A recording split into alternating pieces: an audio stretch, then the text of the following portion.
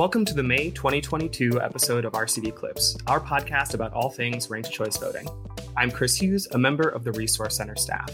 In today's episode, I'll be talking with Gail Finumiai, Director of the State of Alaska Division of Elections, and Tiffany Montemayor, Public Relations Manager for the State of Alaska Division of Elections, about how they're preparing for the Alaska special elections this year. Gail and Tiffany, thanks so much for joining me today. Yeah, thank you for having us on. Yeah, great to be here. Thank you for the opportunity. Of course. Yeah, I'm really excited to have you both here. I know it's a busy time, so I appreciate you getting on. So first things first, I know our listeners are chiming in from all over the country. Where in Alaska are you joining us from? Are you both in Juneau? We are in Juneau, yeah, the state capital. Yeah.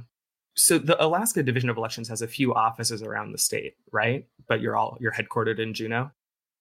Correct. So the director's office is in Juneau, and we have one of the 5 regional offices here in Juneau. Mm-hmm. Other regional offices in Anchorage, Wasilla, Fairbanks, and Nome. Got it. So I'll get started just by asking about why we're even having this podcast in the first place.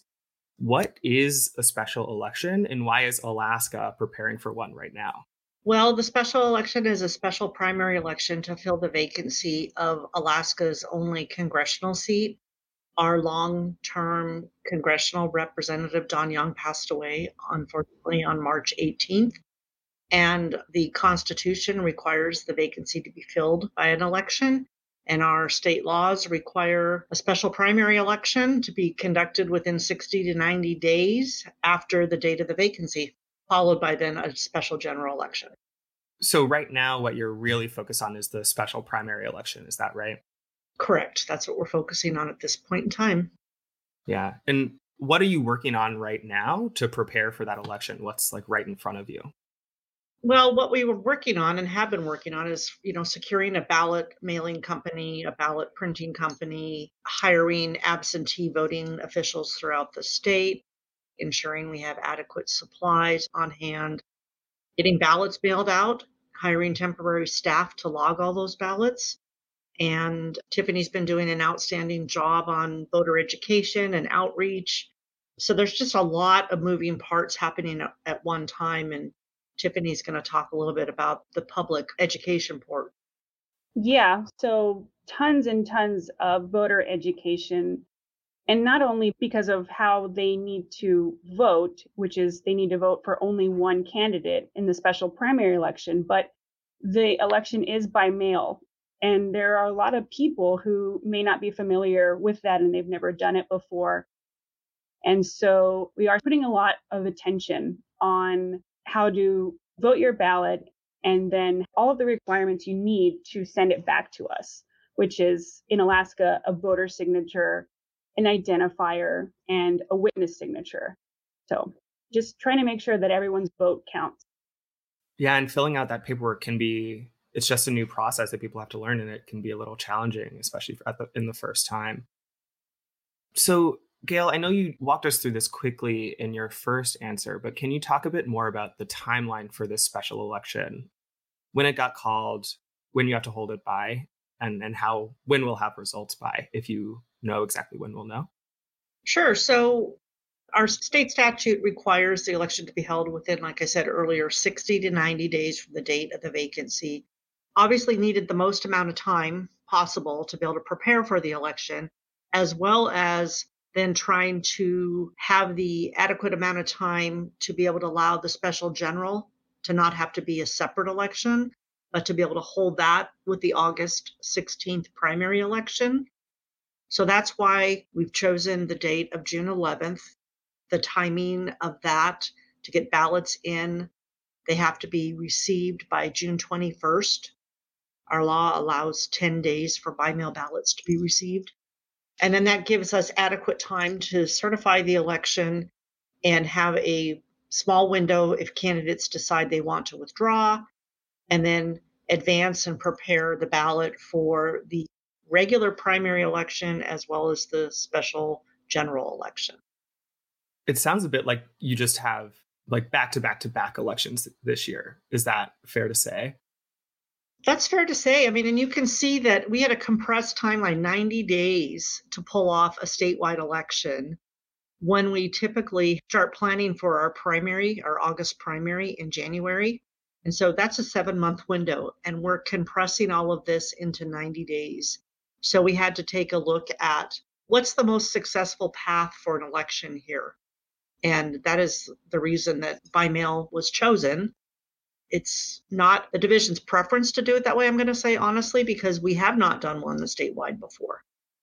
But we didn't feel that we would be able to secure, recruit, train over 2,500 election workers, get our equipment out and back, and get it back in time to be retested for the primary election. So that's the option we went this time around. But you're right, June 11th, special primary, August 16th, primary election / special general election, and then November 8th, general election. And then we have redistricting throwing in on top of all that. Yeah, it's a back-to-back action-packed year here for the Division of Elections.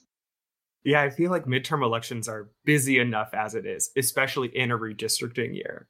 You're really getting everything shoveled on top of you a little bit. Oof. So you talked a bit about this, but I'd like to dig in more.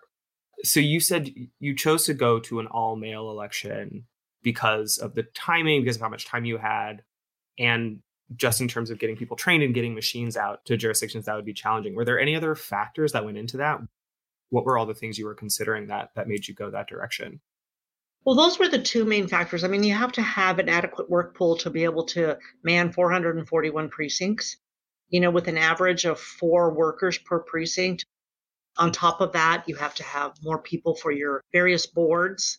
So just in the time frame, 90 days to recruit, we're starting our recruitment for the primary election. It just did not seem feasible to be able to recruit and adequately train, deploy equipment, like I said earlier. This seemed to be the path to a successful election for the state of Alaska. And you said this is your first ever statewide all-mail election, is that right? That's correct. Okay. We've done very small by-mail elections. I mean, we're talking really small by-mail elections. Nothing to the tune of 500,000+ voters. So Anchorage does all-mail elections, is that right, for their municipal? That's correct, yes. Yeah. Is that probably the biggest all-mail election that's been done in Alaska before this one? Yes, they're the largest municipality in the state. I think they have over 200,000 registered voters, close to that number. Mm-hmm. Almost half of the number of registered voters statewide.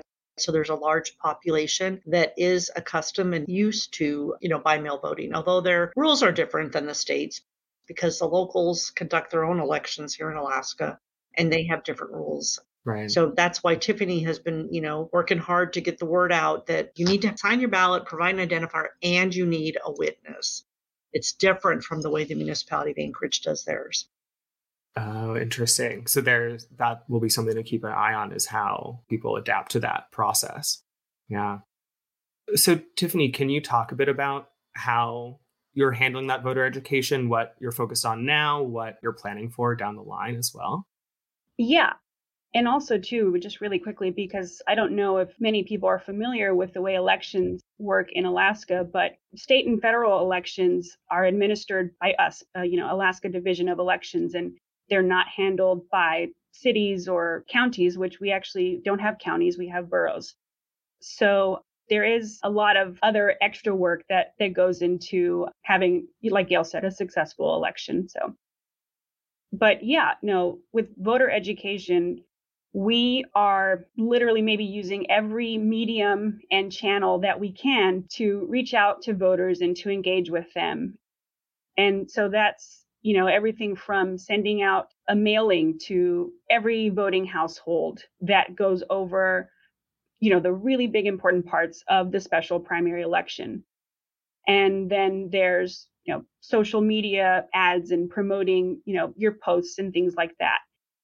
We are doing TV ads and radio ads and digital ads, things in the newspaper. And there are a lot of moving parts to that. And then, of course, too, just our regular social media engagement, organic posts and chatting with people there. So we're doing a lot.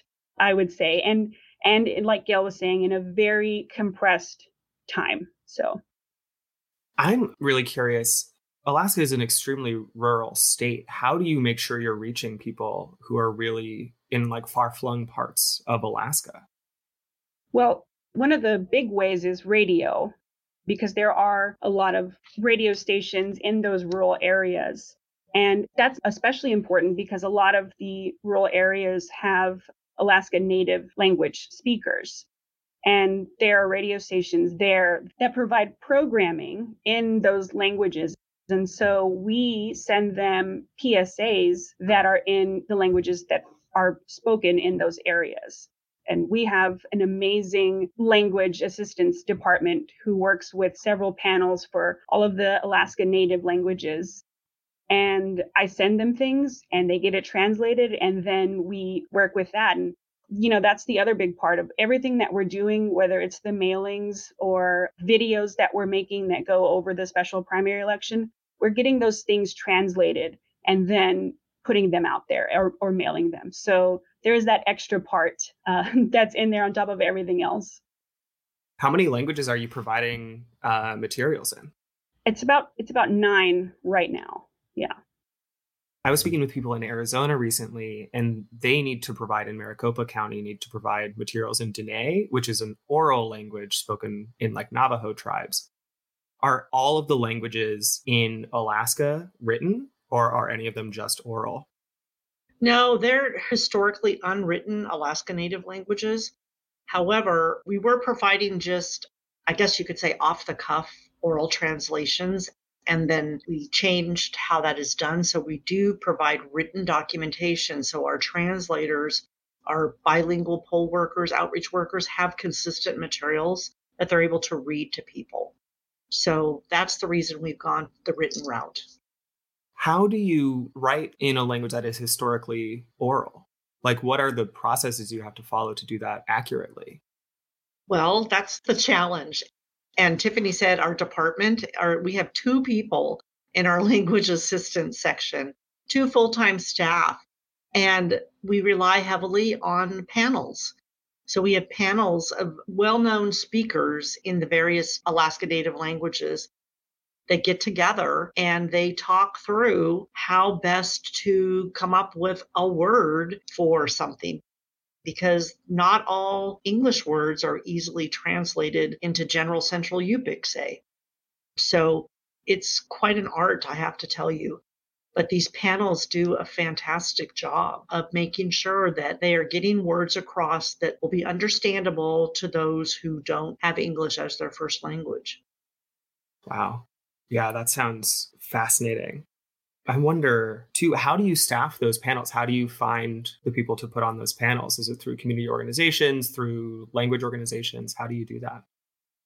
It's outreach to tribal entities and Native corporations, word of mouth.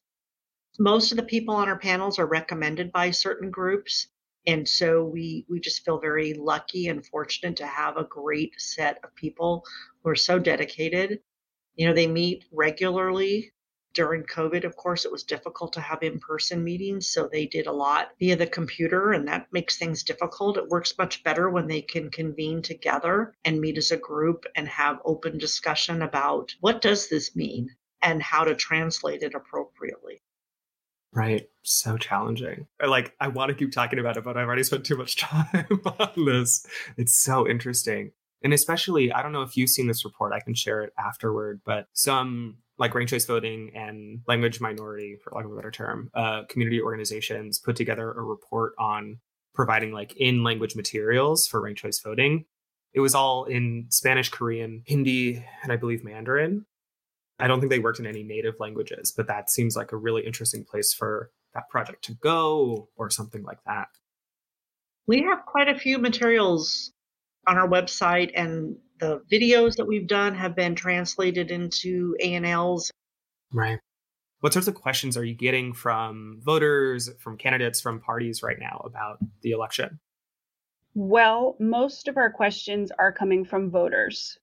And one of the big ones is, am I supposed to rank candidates? in the special primary, it is a nonpartisan top 4 primary, which means that the top 4 vote getters at the end will advance to the special general election or a general election if this was a regular primary. And because those are both new things for voters here, some voters are conflating the two. So they have questions about that. They have questions about the ballot also. There are 48 candidates in the special primary election. And so a lot of work and thought went into designing that ballot that was going to fit 48 candidates in that one race. And so, of course, the ballot looks different. And the way that we put candidate names in order, it works out that every district, and we have 40 districts, has a different candidate name on the top. And so we do get a lot of questions like, why does my ballot look different from this other person's ballot? And that's actually the way it's always been done. We've always made our ballots like that. But I think with 48 candidates, it stands out more, that candidate order. And also, too, because it's such an interesting ballot and there are definitely some well-known names on that ballot, people are posting a lot of pictures of them on social media, which then means that they're better able to compare their ballot to other people's ballot. But yeah, a lot of questions about that. And then, of course, in any election, but especially this one, because it is by mail, we are getting a lot of election security questions. So yeah, I'm sure they're just flooding in right now. Yeah, and that goes back to how a lot of people just have never done this before, and so they're unfamiliar with the process of voting by mail and unfamiliar with the process of how we do things. And so we are trying our best to relay that information to them so that they know what is going on, and we're trying to be very transparent and let them know every part of the process. When I'm able to speak to someone who questioned the integrity of voting by mail, and if I have 5 or even just 10 minutes with them, by the end of that call, after I've gone over everything, they are a believer. They understand it, they do trust it, and they are like, wow, thank you for going over that. I'm going to tell, my cousin or my sister or my friends because we were talking about this. So yeah, it's really great when we do get to go over that process with people and put information out there to help answer those questions and help relieve some people who were just unsure. Yeah, I think that clarity and that transparency really goes a long way with people. I'm curious, this is me pitching an idea more than anything else. Have you thought about sort of recording a video version of one of those conversations as just like an educational tool? Because if you can get that back and forth with people happening, it might be a good way to scale it up. I don't know. I hadn't thought of that, no. Like, if that conversation is so effective every time, the more you can scale it, the better, because there's just too many voters to talk to all of them one-on-one, unfortunately. Yes, that is true. I definitely would not have time to talk to over 500,000 voters at one time. But yeah. Right. But I imagine that all of their questions would be basically the same. So I would be giving the same answers. Right. Yeah. And the hard part is so much of it is the give and take, is the like responding and validating concern while also like saying, this is why that's not happening. This is what makes this trustworthy. Yeah. How do you recreate that in a video? I don't know. Something to consider, I guess. Okay, so one question that I sort of skipped over earlier is, I know this election, this special primary, is all mail. How are you preparing? How are you thinking about pivoting for the primary / special general election where it would no longer be all mail? How are you trying to like prepare people for that shift? Well, that is actually probably going to be easier than preparing people for a by-mail election because, having polling places and voting in person is how it's always been done. So they're more familiar with that and they know how that works. And so basically, when it is time for that, after this special primary election, we're going to do the same thing and promote the same thing. Here are the polling place locations, and, we're going to do poll worker recruitment and everything that we've always done before. And I think in doing that, people are going to realize, hey, we've reverted back, that, voting by mail was not a forever thing. It was just the special primary election.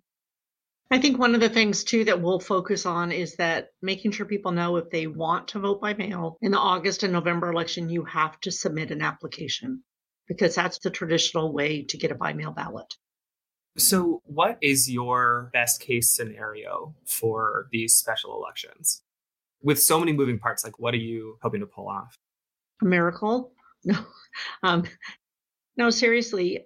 Best case scenario is just to engage as many voters as possible, because that's the goal of the division, while continuing to make the whole process as transparent as possible, letting voters know what's happening.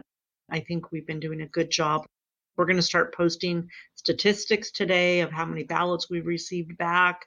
Once we start counting ballots, we'll start posting our results every time we count. The best case scenario is just to keep doing what we've always done, following the law and being open and transparent throughout the whole process. And what are some of the pitfalls you're trying to anticipate that could come up? I think the pitfalls, Tiffany mentioned some of them. The primary has been known as the top 4 primary, but we're trying to stay away from the 4 because we want to make sure people only vote for one.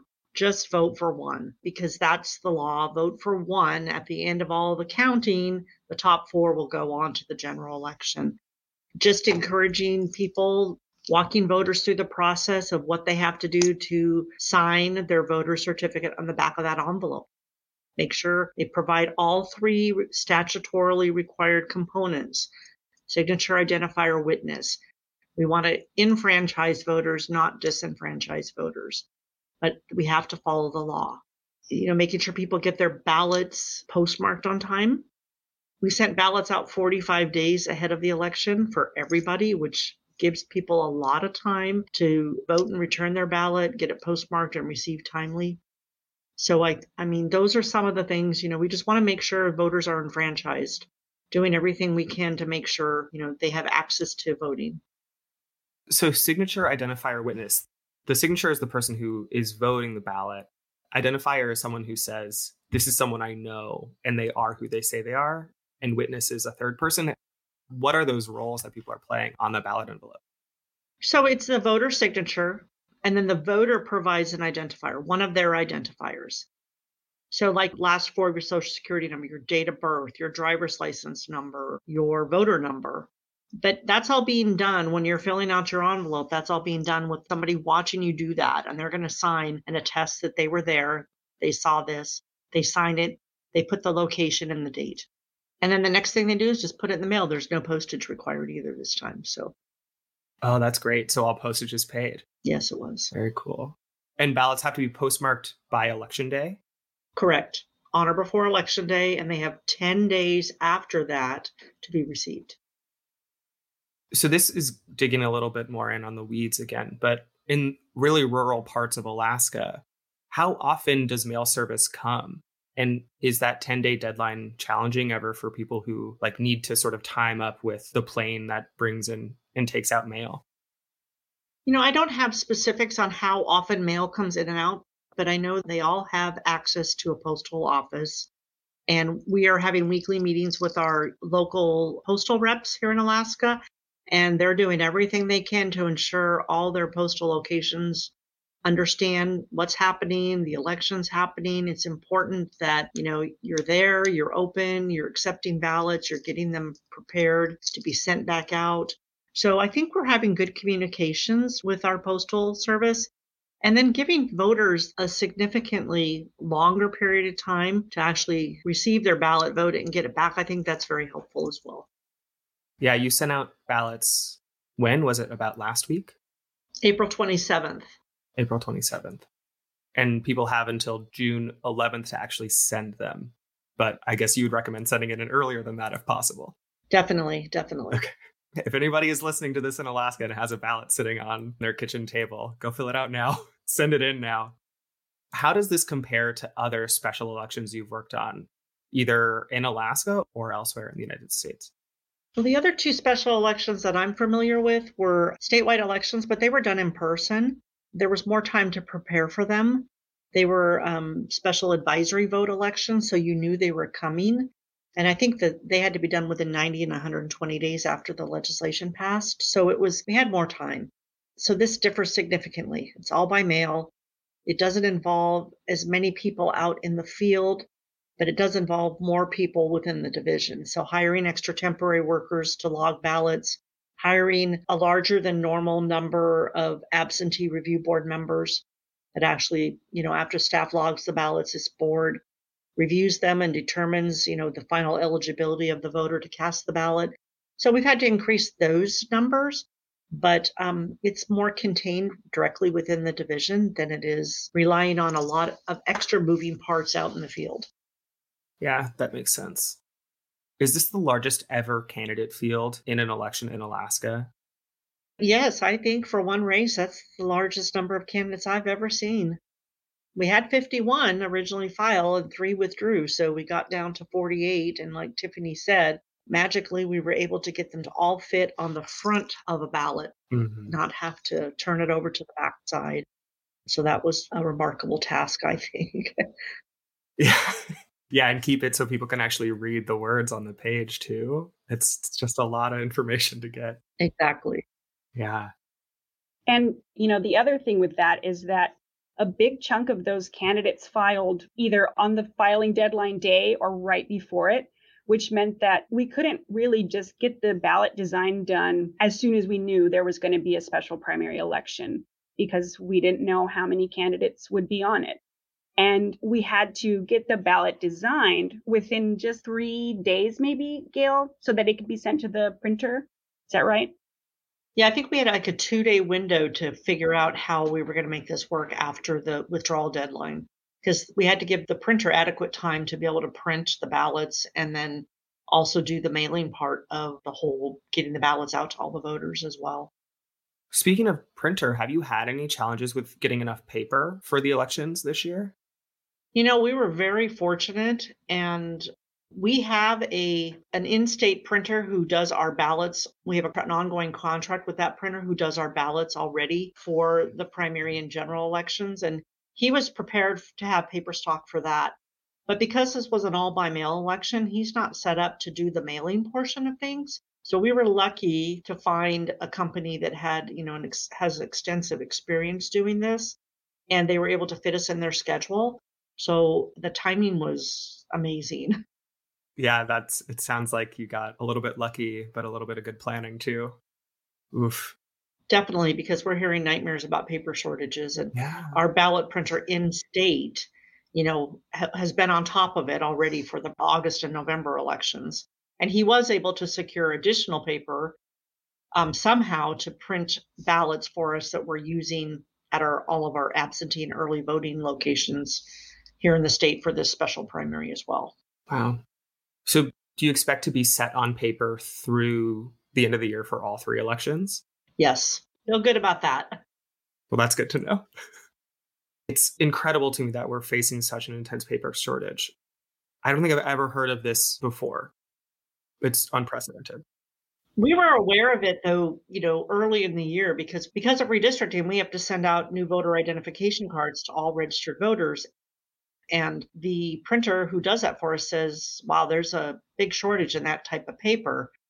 But we got our order in early, and the paper's coming the end of the month, so we'll be ready for that. You had to plan things a lot earlier. So when you needed envelopes printed, instead of sending them in March, you had to get them out in, say, the end of January, just to give the printer time to be able to get the paper, get everything printed and back to the divisions. Yeah, right. Was that part of what was driving your ballot design deadline, was just that turnaround time? No, the printer themselves just needed the time. They had the paper, they had the stock for the envelopes. They needed time to design the envelopes and then just to print test ballots, proof ballots, all that stuff before they could actually put the real official ballots in the mail. Yeah, that makes sense. Okay, 2 more questions. Obviously, the special primary election is the election that you're planning for right now. What do you have set up for the regular primary, the regular general election, / how are you getting ready to pivot to those after the special primary in June?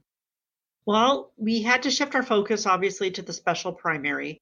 So now that that is pretty much all the balls are in place here and everything's rolling, the wheels are turning good on that. Staff is now shifting towards, as well as still logging ballots that are coming in every day, working on election worker recruitment and planning training for our workers for the August and November elections.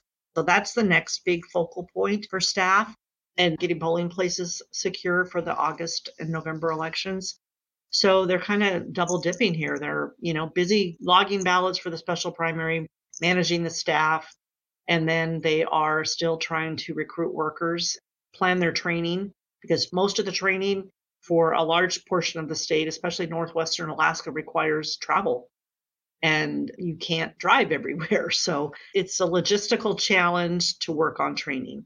So that's a big chunk that's going to take place here in the next few weeks ahead. Then Tiffany, just getting the word out again that this isn't it, folks. We've got really 3 more elections on 2 election days coming up, and here's how they're going to be. So, yeah. And I was going to mention another thing. In Alaska, we make an official election pamphlet for the general election. So we also have staff who are working on that right now at the same time, because that takes a really long time to get together. And we send that pamphlet out to all voter households, and it's got a lot of really important information in there. And so that's being worked on right now at the same time. One of the reasons we're so focused on educating people about the special primary election is because, like I was saying, there's a difference between this and a ranked choice voting special general election and regular general election. And there are things that changed from the way we used to do primaries, and now they're not as drastic as the way generals used to be run in comparison to ranked choice voting generals. And so we started educating voters about ranked choice voting and the primaries like March 1st of 2021. And we've been really kind of focusing on the ranked choice voting part a little bit more, just because, like I was saying, there are a lot more differences with that. In our education plan timeline, we were going to really, really hit hard on the primary part of things, like, maybe in 2.5 months before the primary election, which was August 16th. And with us having the special primary election now in June, obviously we had to start that hard push much sooner. Like Gail was saying, 3 months to make this election happen. But because we were sending out ballots 45 days before election day, that meant that we had just like a day or two over 1 month to really make sure voters knew what was going on, that they knew how to vote their ballot, they knew how to send their ballot back, and things like that. So really, the voter education part did not have the full 3 months. And it's ongoing, and every day we're doing everything we can. But, we really had to get it together in just those few weeks. So that's a big part of it. And as soon as, the special primary is over, we are going to have to really start focusing on the ranked choice voting part, in addition to the primary part. But the good thing is that people will have already gotten a feel for a primary election because of this special primary election. But they will not have ever done a ranked choice voting election or, seen that on their ballot. We've been providing sample ballots for people to see them, again, since March of last year. But with that one, we thought we had more time to educate voters about that. And that's been pushed up as well. So just kind of working double time on that and making sure we don't forget about the other parts, even though we are focusing on the special primary election. Because like Gail said, we have 3 more elections after this one. Yeah, it's just a lot of balls in the air, juggling constantly, probably also like running around on a unicycle on a tightrope. Amazing. I want to keep talking about this, but we are running low on time. So on the voting methods changes, I've heard from other folks, you have mentioned a couple times in this episode, that people seem to be sort of, when they hear top 4, they don't realize, maybe obviously they don't realize it's a vote for one election. 4 people are getting nominated. You get 1 vote. How are you cutting through that with folks? consistent messaging that is just telling voters, remember, you can vote for only one candidate. And with that, too, we're lucky because there are a lot of organizations and groups around Alaska who have reached out to us to ask, hey, what's the messaging that you're putting out there so that we can put out the same messaging? What things are you focusing on? And then we can tell them, well, we're focusing on making sure voters know to only vote for one candidate, making sure voters know how to send their ballot back. And so that's been really great too. And working with the media to get that messaging out there also. But the biggest part of that is consistency in that messaging. And just like I said earlier, trying to use every path possible to reach voters. Yeah. I imagine people may have questions about voting both on the vacancy and the primary on the same ballot in August, but at least there'll be different methods. Different methods, but I think what's going to be interesting there is that they could possibly see candidate names 2 times for the same race. Same office, I should say, not the same race, because really it's a primary race and a special general race. So that'll be something we'll be tackling in the weeks ahead.